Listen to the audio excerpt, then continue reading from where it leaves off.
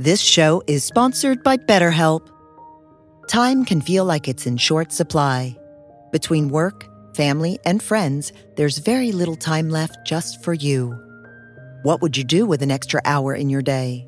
What's important to you? Therapy can help you find what matters to you so that you can do more of it. It's a great way to increase self-awareness, build a greater sense of purpose, deal with overthinking, and more. If you're thinking of starting therapy, give BetterHelp a try. It's entirely online and designed to be convenient, flexible, and suited to your schedule. Learn to make time for what makes you happy with BetterHelp.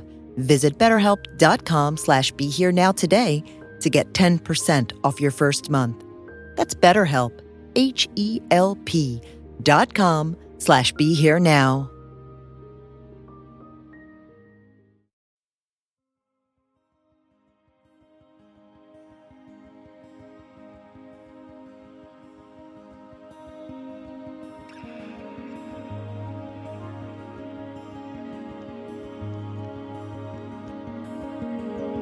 Welcome to the Be Here Now Network guest podcast. This series features talks from a myriad of modern spiritual teachers expanding on how we can all live a life in balance. If you're interested in supporting this podcast, please go to BeHereNowNetwork.com/guest. Welcome. I'm Joseph Bobrow with Duncan Williams. Duncan was born in Tokyo to a Japanese mother and a British father. After growing up in Japan and England until age 17, he moved to the U.S. to attend college and graduate school and received a Ph.D. in religion. A Zen priest, Duncan Ryuken is currently the director of the USC Center for Japanese Religions and Culture. He's the author of many books, including The Other Side of Zen, American Buddhism, and Buddhism and Ecology. His latest book, a great read and a Los Angeles Times bestseller, is American Sutra, a story of faith and freedom in the Second World War. This sketch doesn't begin to convey the arc of Duncan's work and life. Recently, he's been spearheading and mobilizing some of the most powerful and intersectional grassroots protests in the country. In concert with Tsuru for Solidarity, a nonviolent and direct action project initially created by Japanese American community leaders, he participated in the March 2019 pilgrimage to Crystal City, a former World War II concentration camp in Texas that housed over 2,000 persons of Japanese ancestry. He also attended and planned a protest at the South Texas Family Residential Center, located just 40 miles away in Dilley, Texas. The Dilley facility holds over 1,000 asylum seekers, mostly women, children, and infants from Central America and Mexico. When the U.S. Department of Health and Human Services announced that 1,400 unaccompanied migrant children would be transferred from Texas to Fort Sill, Oklahoma, a former World War II internment camp that held 700 persons of Japanese ancestry, including 90 Buddhist priests. Tsuru for Solidarity and Duncan mobilized a protest in Oklahoma. More actions followed at Fort Sill. These brought together a coalition of groups including Dream Action Oklahoma, ACLU Oklahoma, Black Lives Matter, United We Dream, and the American Indian Movement.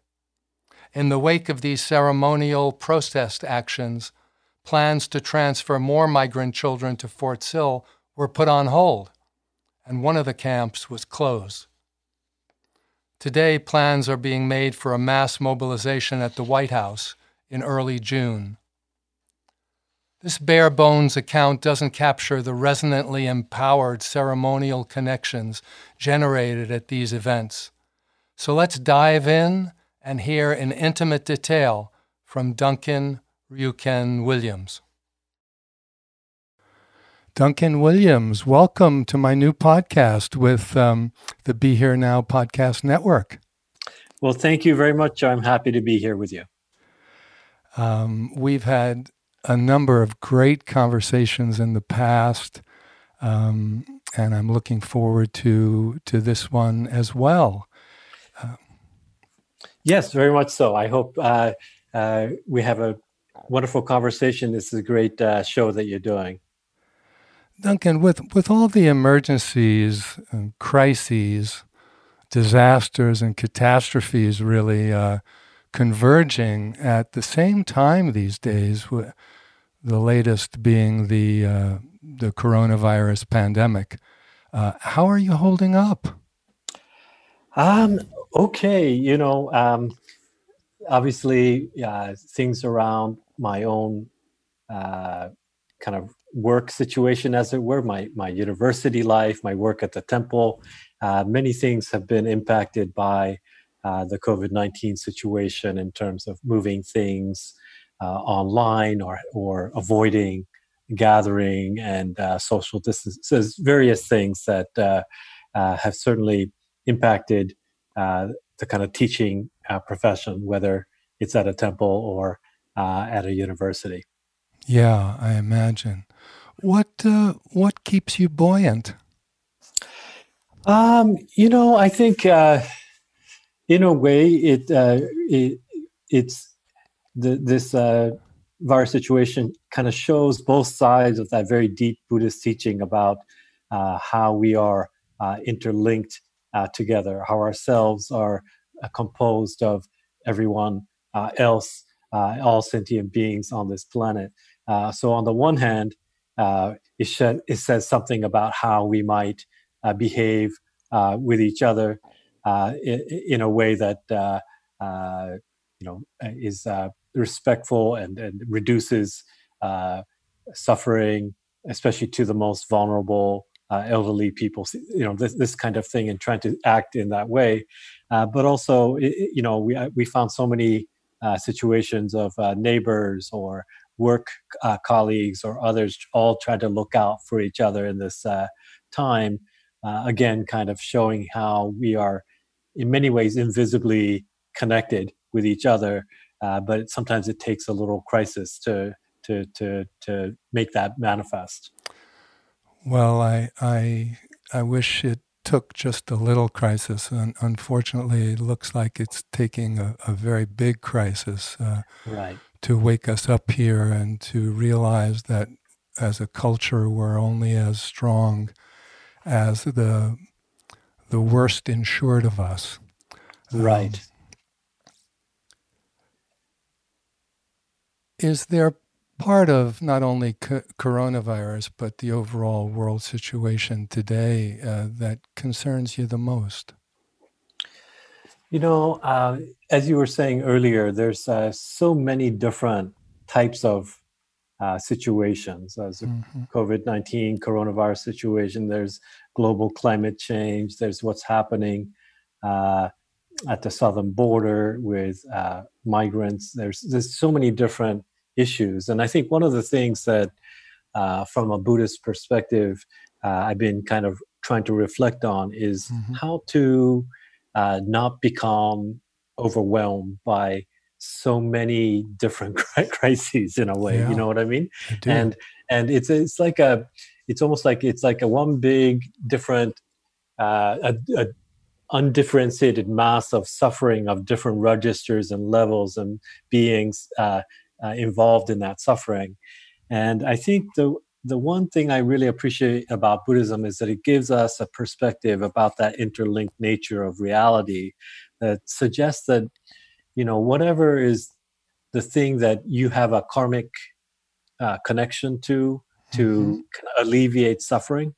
And we can think in very broad, general terms about alleviation of suffering, but I think whatever we have the most karmic connection to, that's the one we should be working on, because when we work on one thing, because of how the world is interconnected, it actually ultimately affects and resounds and resonates throughout that entire web of our life. And so, for me, I tend to rank things about what I get involved with and most concerned about, less to do with let's say, the politics of it or the science of it or whatever. But for me, it's like, what do I have karmic connection to? And I think because of, in recent times, I wrote this book called American Sutra about what happened to Japanese Americans during World War II and that incarceration history back then.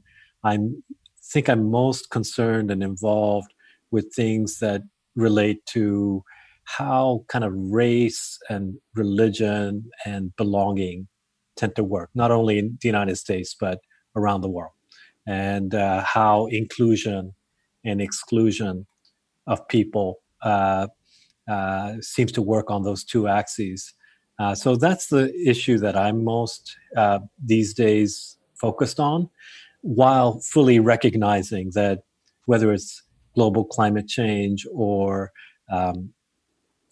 different kinds of geopolitical situations, both inside of the United States and outside, we have a lot of different issues that are all kind of, bleeding into and impacting each other. Mm-hmm. The Quakers have a word for that as well. They call it a lead. When you feel a lead that draws you to something, it's also called a calling or a felt sense. I really appreciate you talking about it, because I hear quite a few people talk about how overwhelming and how they all can bleed into one another, and how can I help all of them? Right.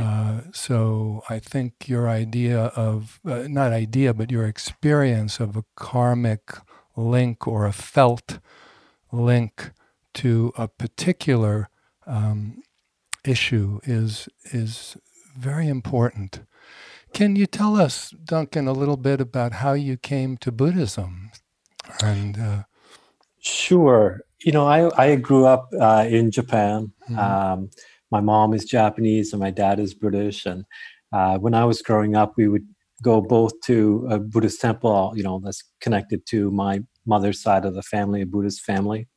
And my dad being from England, we would also go to St. Albans Church in Tokyo, which was an Anglican church. And so I think while I was growing up, my mom would only speak Japanese to me. My dad would only speak English. And so I had this kind of upbringing where I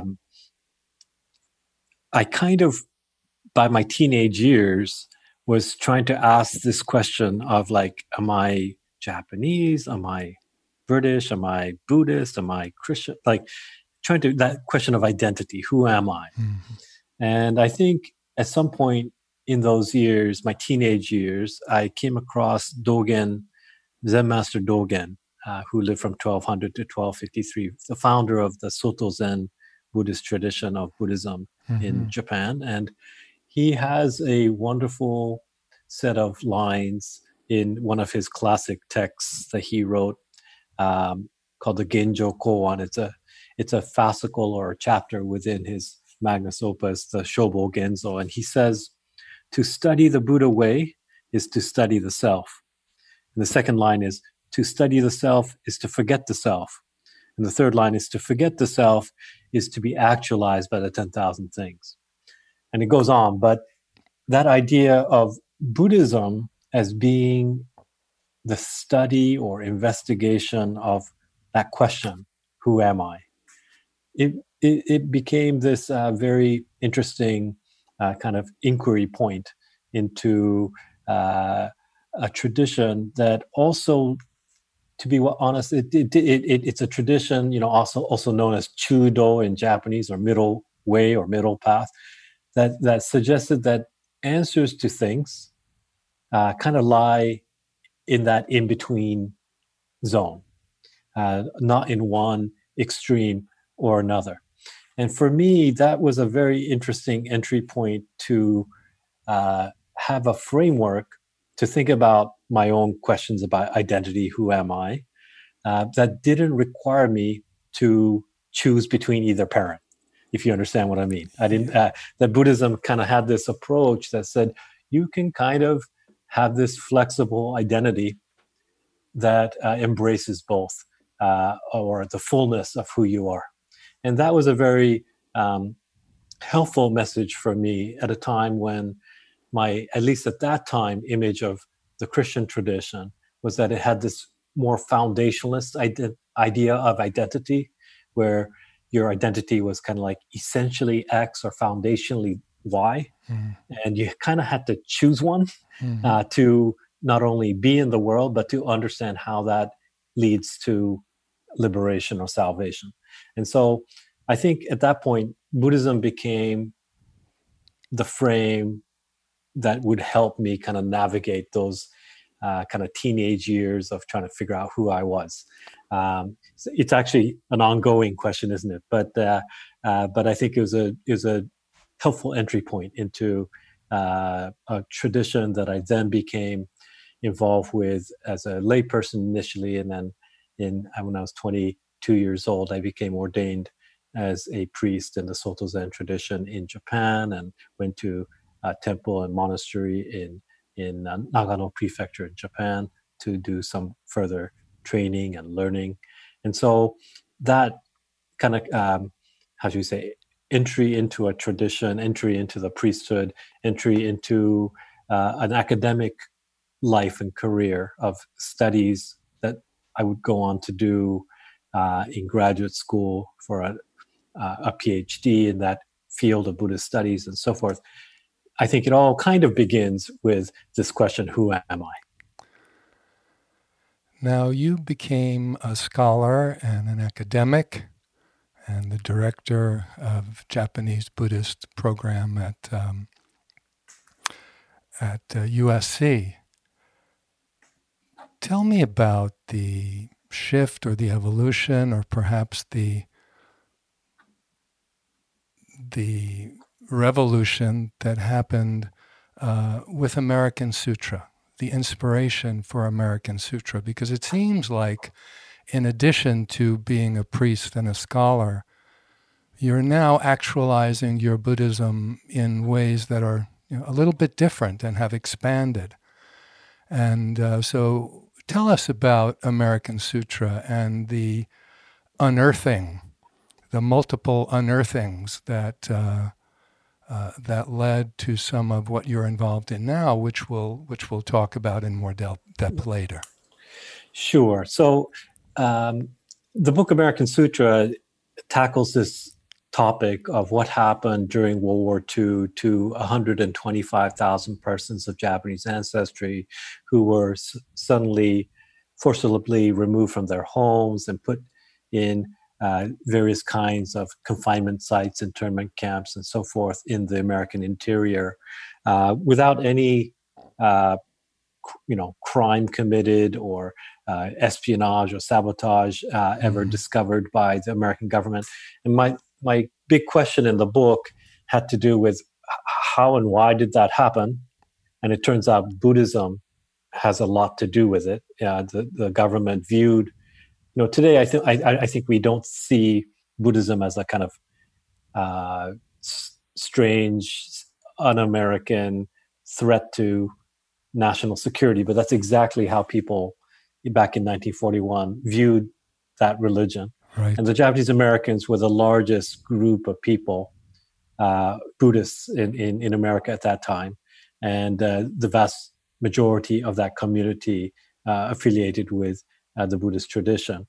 And the government saw that fact of Buddhist affiliation as a reason for why this group, as opposed to the entire Italian American community or the entire German American community, having to be rounded up and put in camps. Or even the Japanese Christian community. Right. So initially, the very first person they arrest right after Pearl Harbor, the FBI goes around and they have a list of people that they consider to be the highest level threats to national security.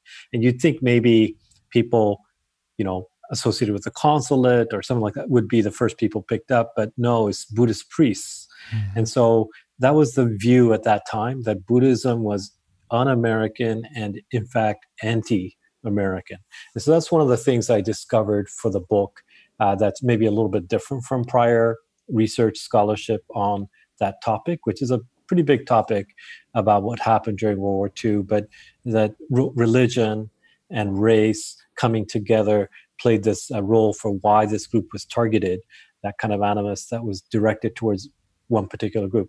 That's one part of the book. And the other part of the book is this question of how people, in fact, turn in that moment of, they just lost everything. They're in a state of dislocation. They're behind barbed wire with guard towers, with armed guards, with guns pointing inwards. That place of non-freedom, how do you find freedom or liberation in that kind of circumstance? How do you draw on your faith, your Buddhist faith, because that's what most of the people belong to help orient yourself in that kind of situation? And it all began when I discovered this diary. My own mentor at Harvard University, Masatoshi Nagatomi, his father's World War II diaries written in a camp called Manzanar. What he had written in that diary, some notes he had jotted down for sermons that he gave or Dharma talks that he gave in these camps.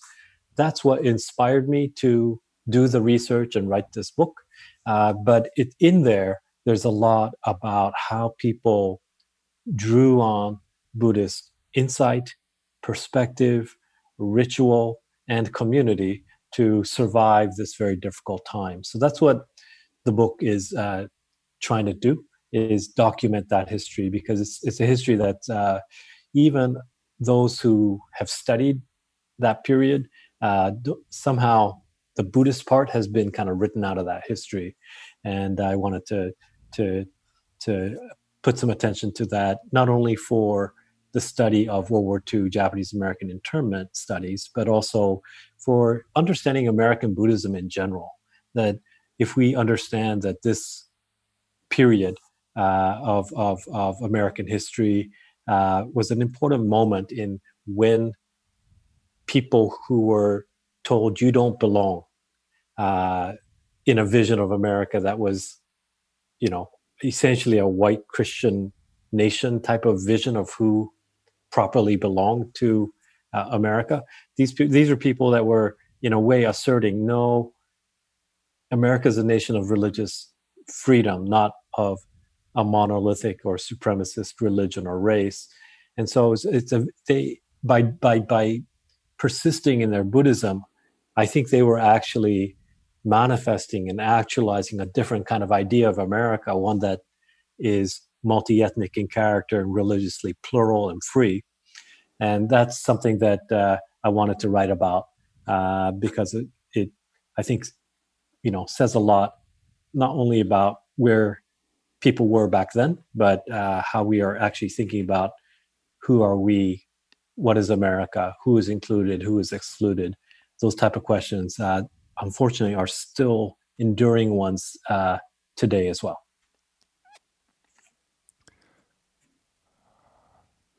Can you give us a story, an example from those years during World War II that expresses the faith, the persistence, how community and ceremony helped people not only cope, but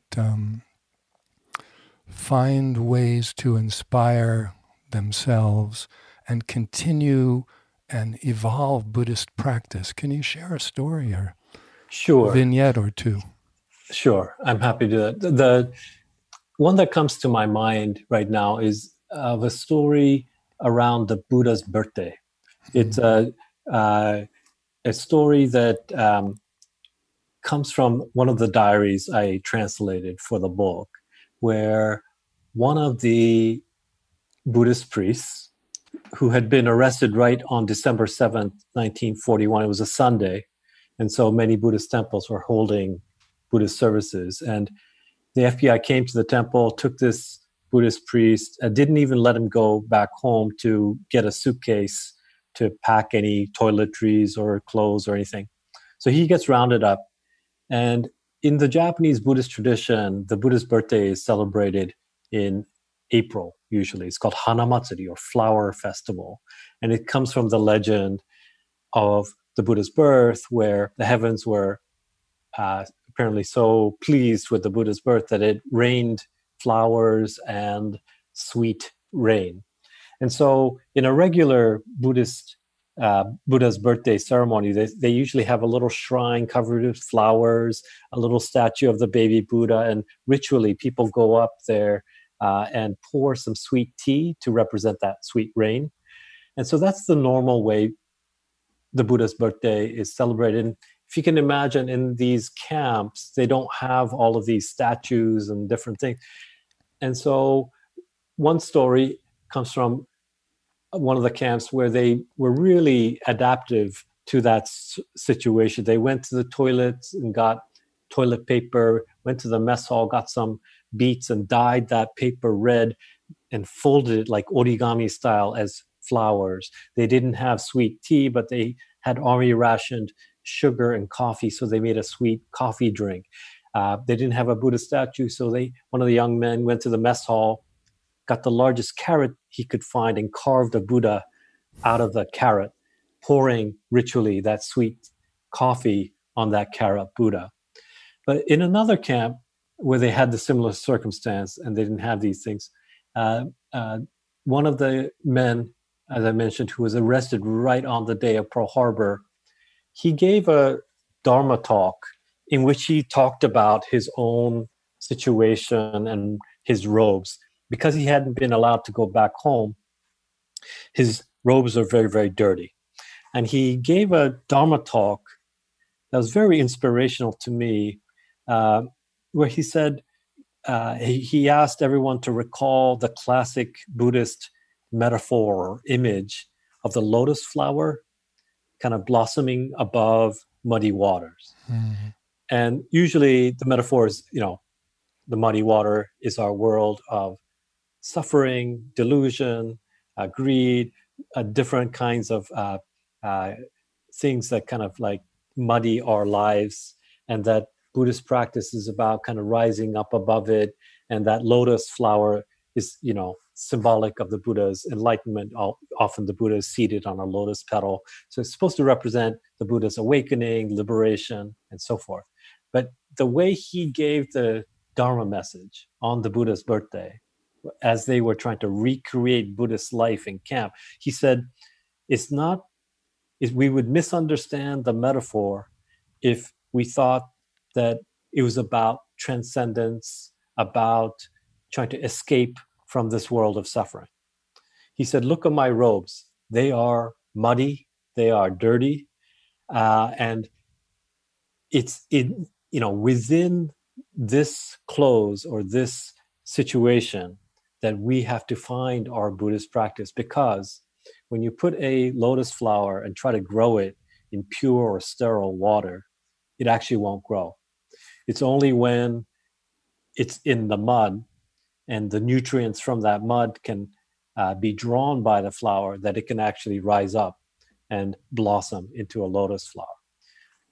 So that was his message, that he was pointing to his own robes, he's pointing to his own situation behind barbed wire in the desert in one of these camps, and saying, this is the right place for practice. This is the right ingredients to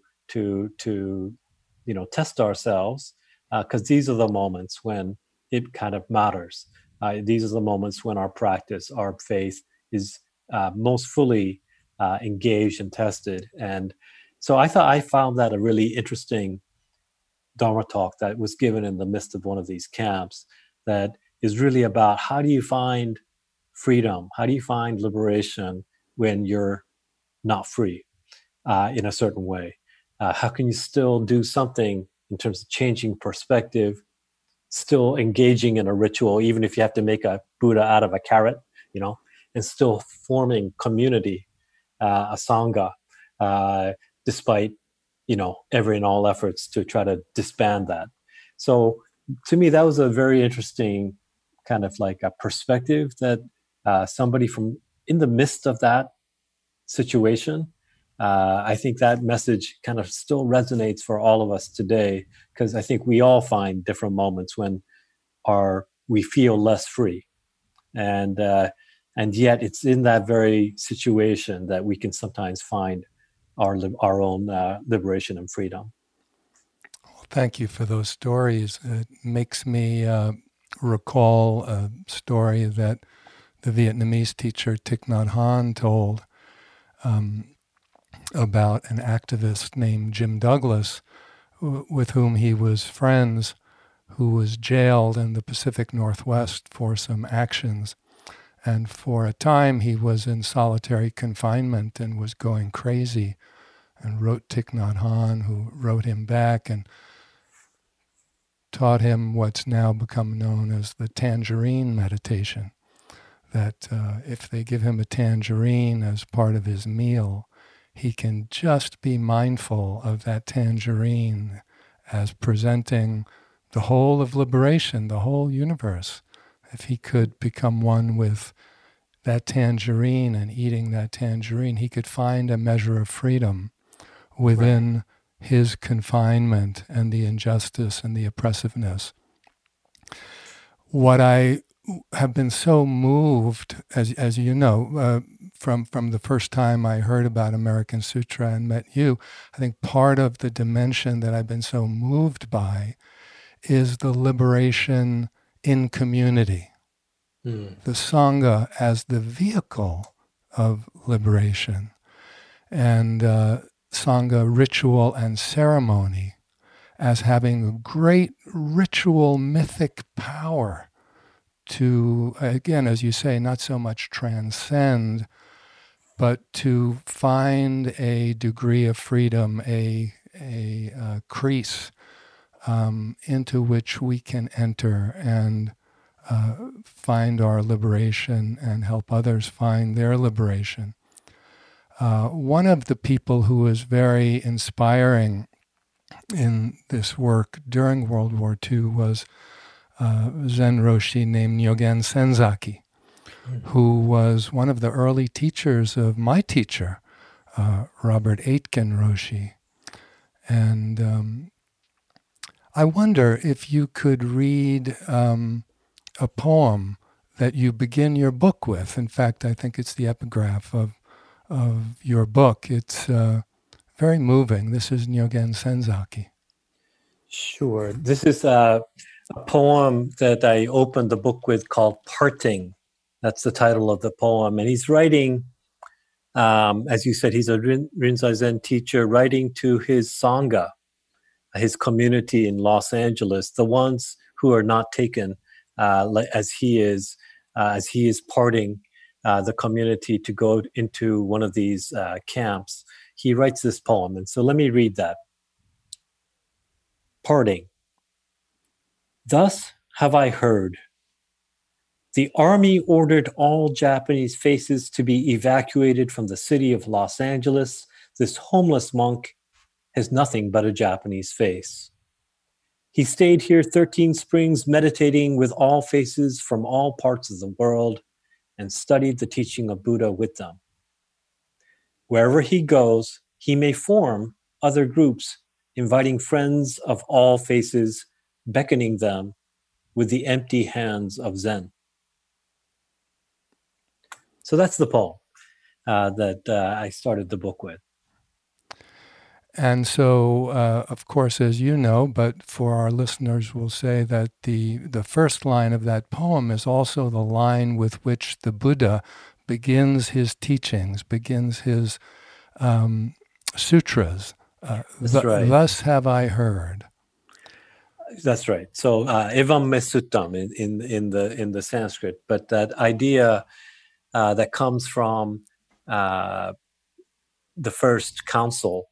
The first Buddhist council after the Buddha's death, at that time they didn't have recorders, or they didn't even write down the Buddha's sermons. So they ask the great disciple of the Buddha, who's supposed to have a great memory, Ananda, to recall what all of the Buddha's sermons and teachings were all about. And at that first council, Ananda begins each of his recollection with this phrase, "Thus have I heard." And so he's trying to qualify it a little bit. And usually that opening of a Buddhist scripture or sutra is followed by a scene of this many arhats or these many bodhisattvas. Like it shows who is gathered, and then the teaching then follows. And so for me, what's interesting about this poem is it's written in the form of a Buddhist sutra, and then setting the scene of who's assembled. Right. It's these people with Japanese faces, and it's the U.S. Army, doing this thing. But then this entire situation of forced removal and mass incarceration and what these people are going through is part of the teaching. What this priest is also pointing to about beckoning people with the empty hands of Zen, like this kind of aspiration of being able to form future sanghas that is not restricted to one kind of face, but all faces, that future building of American Buddhism is actually, something that he sees as something that his community and everybody will be able to pursue, despite what is happening with the U.S. Army's policy. To me, like that kind of hopeful message about the future forming of a sangha, the ability to withstand any kinds of forced removal, incarceration, and not just withstand it, but that is the actual teaching. There's some teaching deep in that. It's a kind of sutra in that sense. To me, that's a very powerful poem for somebody to have written right in the midst of that kind of situation. It's a very powerful teaching and example of living the teaching. Right. I was very struck by a story in the book. I think it was the family of your professor or your professor's father, where your professor's wife or the wife of his father, when she was growing up, the pressure to acculturate was so powerful that there's a powerful image of a young girl weeping as her cultural artifacts are thrown in the fire. Right. Can you say just a little bit about that? Sure. So this is my professor's wife when she was a young girl, 10 years oldish, at the outbreak of World War II. She comes home from school one day and sees her father being beaten by some men in suits, and her mother sitting at the kitchen table very still with somebody pointing a shotgun to her mom's head. And she related to me that even though she was pretty young, she knew she had to step in to help that situation because her parents didn't speak any or very little English, and these men in suits didn't speak very much Japanese. And what they figured out was the men in suits were FBI special agents who were there to interrogate her father because he was on the board, a senior member of the board of the local Buddhist association. And so he was on some FBI watch list. Mm-hmm. And, from the father's perspective, the FBI would actually leave that day, come back several more times. He was not, against America. And so how he did it was he went around the house and got everything that had Japanese kanji characters on it, made in Japan. And for her as an 11-year-old girl, and that's why she was weeping, the Hinamatsuri Ningyo, the Girls' Day doll set, and threw all of that into the fire as a kind of way to demonstrate that they are not a threat to America. But he hesitated at the last moment with a couple of other documents that he had in his hand, and his daughter was wondering what, was more important than her dolls. And so she asked him, and he said, this is a Buddhist sutra that has been handed down generation by generation through our family, and I can't throw this in the fire. He also had because he was on the board of the local Buddhist association, he had all the records from its founding all the way up to December 1941, and he didn't feel they were his personal property to just be able to throw into the fire. So he gets a box for these two, the sutra and the temple records, and buries it on his farm. And long story short, the family, like everybody else, they go to internment. They have to sell their farm for 1/20 of its market value. They go away, but they have to bury this box with these sutras and Buddhist temple history, American history, in it. And when they return after the war, they're unable to buy their farm back. And so, but he wants to find that box, right, and tries to dig it up and can't, ends up not being able to find it. And so somewhere in the soil of California, there's these Buddhist sutras and, temple history buried.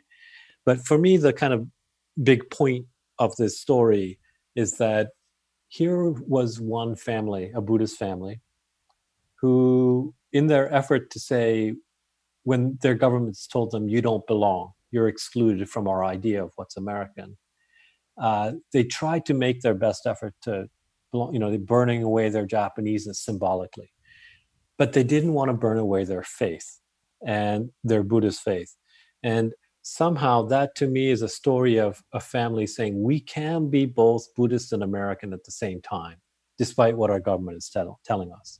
And so that's one story, but there are, tens of thousands of Buddhist families who had other kinds of stories of those moments when they were trying to say, we can be both Buddhist and American at the same time, despite what the media, society in general, or the government is telling us. And all of those stories are sutras.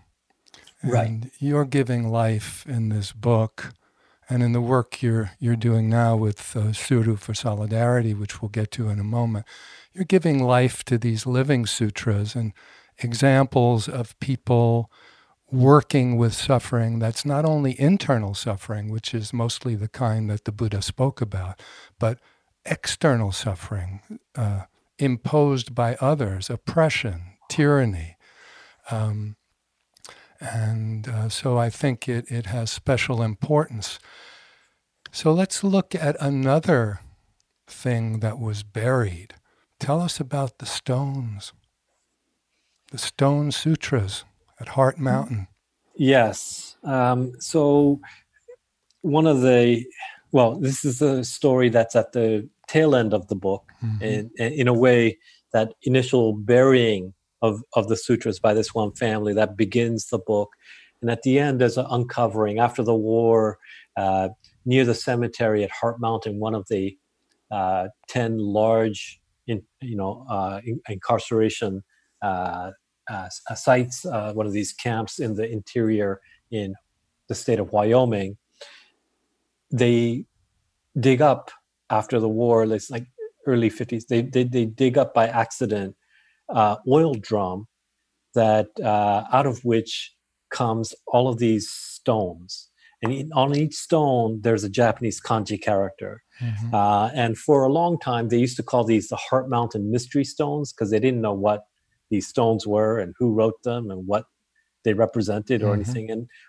And over time, different scholars in Buddhist studies, we've been working on this. Some scholars in Japan did the really important work of basically identifying these stones and the characters of them as part of a section of the Lotus Sutra, one of the important Mahayana Buddhist scriptures, and that its most likely author was a Nichiren Buddhist priest from Los Angeles who had a practice of, he was actually the camp's calligraphy instructor, mm-hmm. But had a practice of writing out the Lotus Sutra, and this time on the stones taken from, whatever stones they could find in the camp in Wyoming. And there's an old tradition in Japan. It's called kyozuka, or sutra burial. When people feel like the times for being able to practice the Dharma are getting difficult, they used to have this practice of copying, writing out including on stone, sutras and bury them, and for a time when a better moment when one could practice Buddhism more fruitfully. And so we believe that that's what this particular priest was doing in Wyoming. He wrote out the Lotus Sutra, which is the most common type of this buried sutra genre in Japanese history, buried it not in Japan but in near the cemetery in one of these internment camps. And to me, that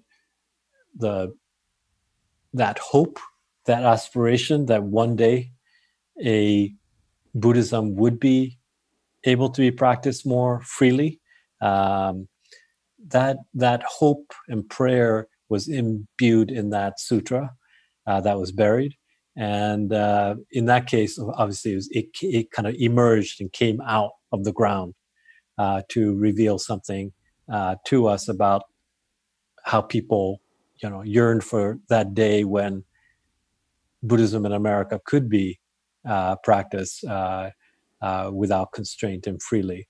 And so I ended the book that way to kind of point forward to the building of something called American Buddhism, that going back to the first poem, that would, be of all faces. Yes. Let's talk about what's unfolded and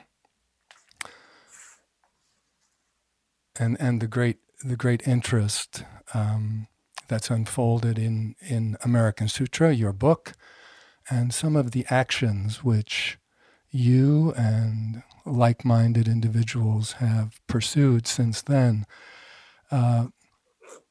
So from a priest and a scholar, a researcher, writer, you're taking your Buddhism into the world and collaborating on creating actions that offer the opportunity for others to speak as well, and to recruit community and ceremony in new ways. So why don't you say a little bit about the bridge that happened to that and about some of those actions? Sure. So, those type of things that we saw back in World War II, where that conflation of race and religion led to the targeting of one community, to kind of smearing an entire community, as opposed to looking at people's individual actions or crimes or anything like that as the basis for incarceration, for exclusion, and so forth. That unfortunately seems to be repeating, or history seems to be repeating itself. So today we see with the travel ban, the ways in which it's a kind of fulfillment of a campaign promise about a complete shutdown of Muslims entering the United States. It doesn't mention the word Muslim or, in the executive order itself, just like back in World War II, the executive order 9066 that led to the mass incarceration of all these Japanese Americans, 125,000 members of that community, doesn't mention the word Japan or Japanese Americans in the executive order. But the intended target is quite clear in both cases. That's on religion today, in terms of exclusion. And then what's happening at the southern border in terms of migrants seeking refuge and asylum, as they legally have the right to do, but not afforded the opportunity to have their hearings heard and so forth, and being put in detention. And especially, I think that what's happening initially as an intended deterrent policy of separating children from their families as a kind of sending a message of deterrence to people coming up and asking for asylum hearings. This kind of thing resonated, I think, a lot with Japanese American community members, especially those who are in their late 80s, early 90s today, who were children back in World War II. And they recall that very few people stood up for them, raised a voice of concern, wrote editorials or protest, certainly protest, very few protests or anything like that about what happened when this 125,000 member community, 2/3 of whom were American citizens, were just put into these camps. And they were like, we might be old. We were camp survivors. We were children back then. We know what family separation is like. We know what indefinite incarceration is like. They've been kind of spearheading this movement called tsuru for solidarity. The word tsuru in Japanese means crane. And historically, the crane is a symbol of transformation and prayer for a more peaceable and hopeful future. And so they've been folding tsuru or cranes, like origami paper cranes, placing them as part of protests on the fencing of various kinds of detention facilities run by the Border Patrol or ICE, and saying, back then, maybe nobody stood up for our community, but we're going to stand up in solidarity with these people that have been targeted because of either race or religion in our time. And so I kind of, since the book came out, began to get involved with this group only because, again, this kind of mysterious karmic connection to things. One of the co-founders of that movement had gone to one of the largest of these facilities down in Texas, in Dilley, Texas, and put cranes made from color photocopies of the front cover of my book, American Sutra, and folded those into cranes and put them up on the fence there. And that's when I became inspired to educate myself, learn more about what's happening on the southern border, especially with these children, what kind of inhumane conditions they have about sleeping on concrete floors with maybe a Mylar blanket, not being afforded toothpaste, all these kind of conditions that people, I think, just out of human decency and dignity, I don't think we as Americans would want our nation to be conducting itself in this way.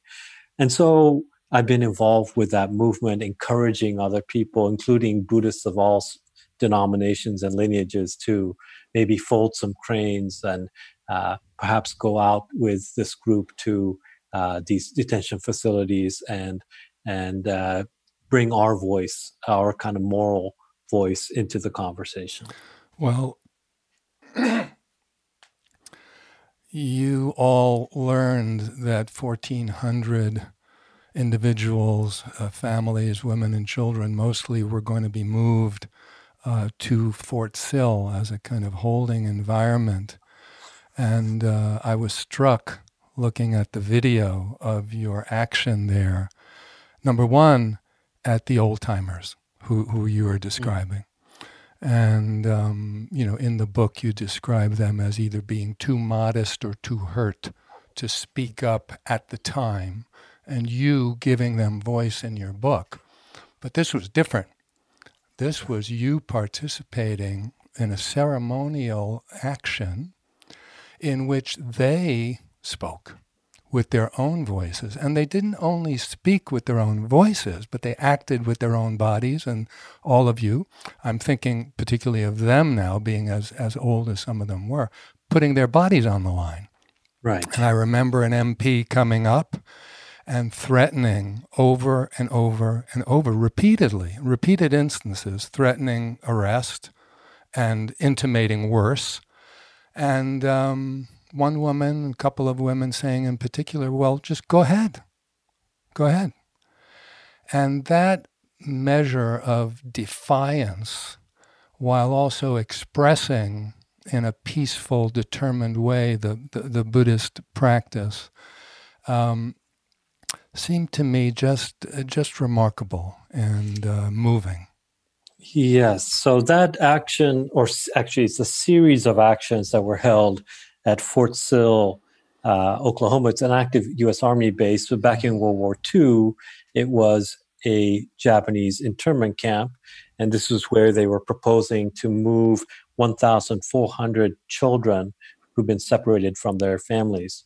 It's a camp that back in World War II, I did research about because it held 700 Japanese nationals, community leaders in the main, 90 of them Buddhist priests. And one of the diaries I translated talked about how they had to perform, the 90 Buddhist priests performed a funeral for 3 men, 2 of them who had been killed by guards. And so I think our prayer was that history not repeat itself in that way, certainly, that if the children were to be moved to this former World War II internment camp, that the guards of our time, we also praying for the children, but also the guards not to abuse or certainly kill children. That's something that was at the heart of, I think, our prayer. But as you were saying, these World War II camp survivors standing resolutely.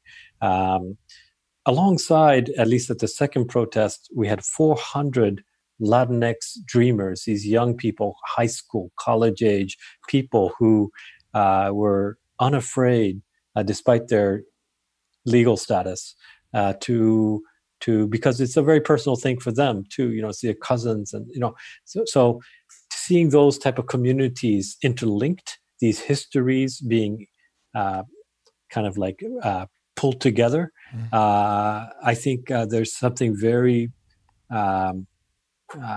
moving about different types of people standing up and standing together with each other.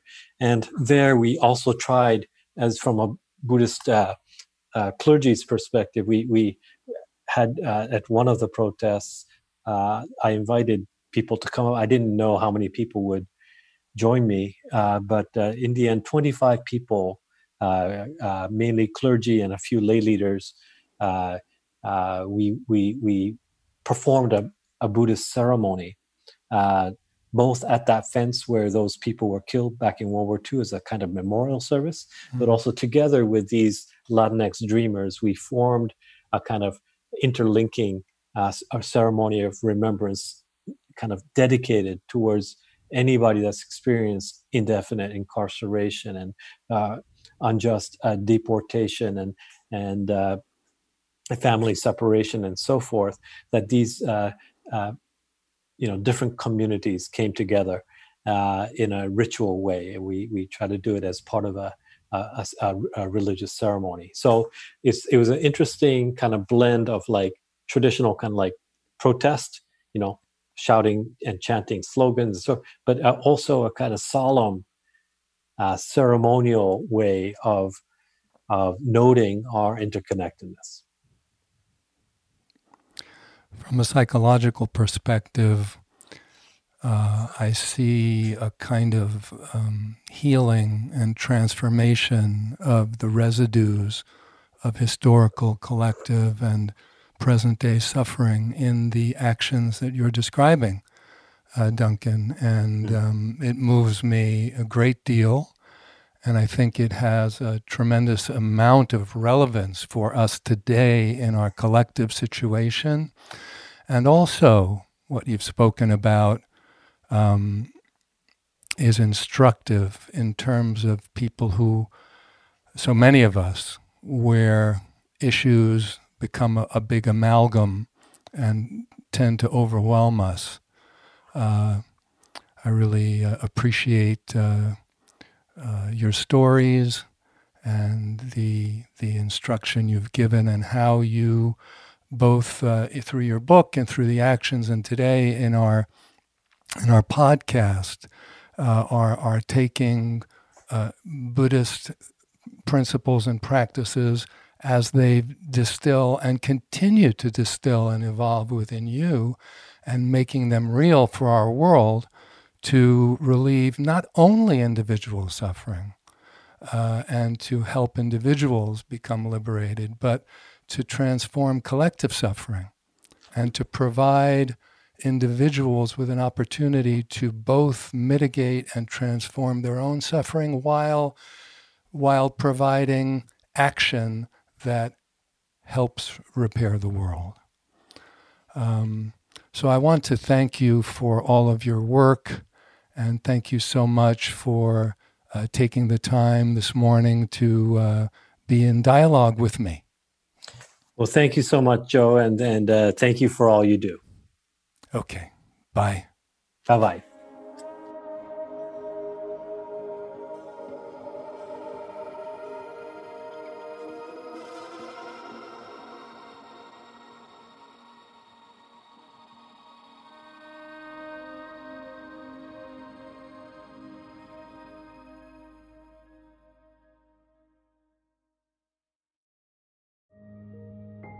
This show is sponsored by BetterHelp.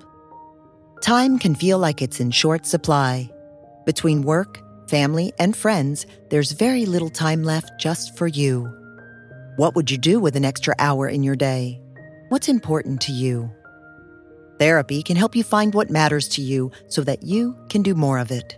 It's a great way to increase self-awareness, build a greater sense of purpose, deal with overthinking, and more. If you're thinking of starting therapy, give BetterHelp a try. It's entirely online and designed to be convenient, flexible, and suited to your schedule. Learn to make time for what makes you happy with BetterHelp. Visit BetterHelp.com/BeHereNow today to get 10% off your first month. That's BetterHelp, HELP.com/BeHereNow.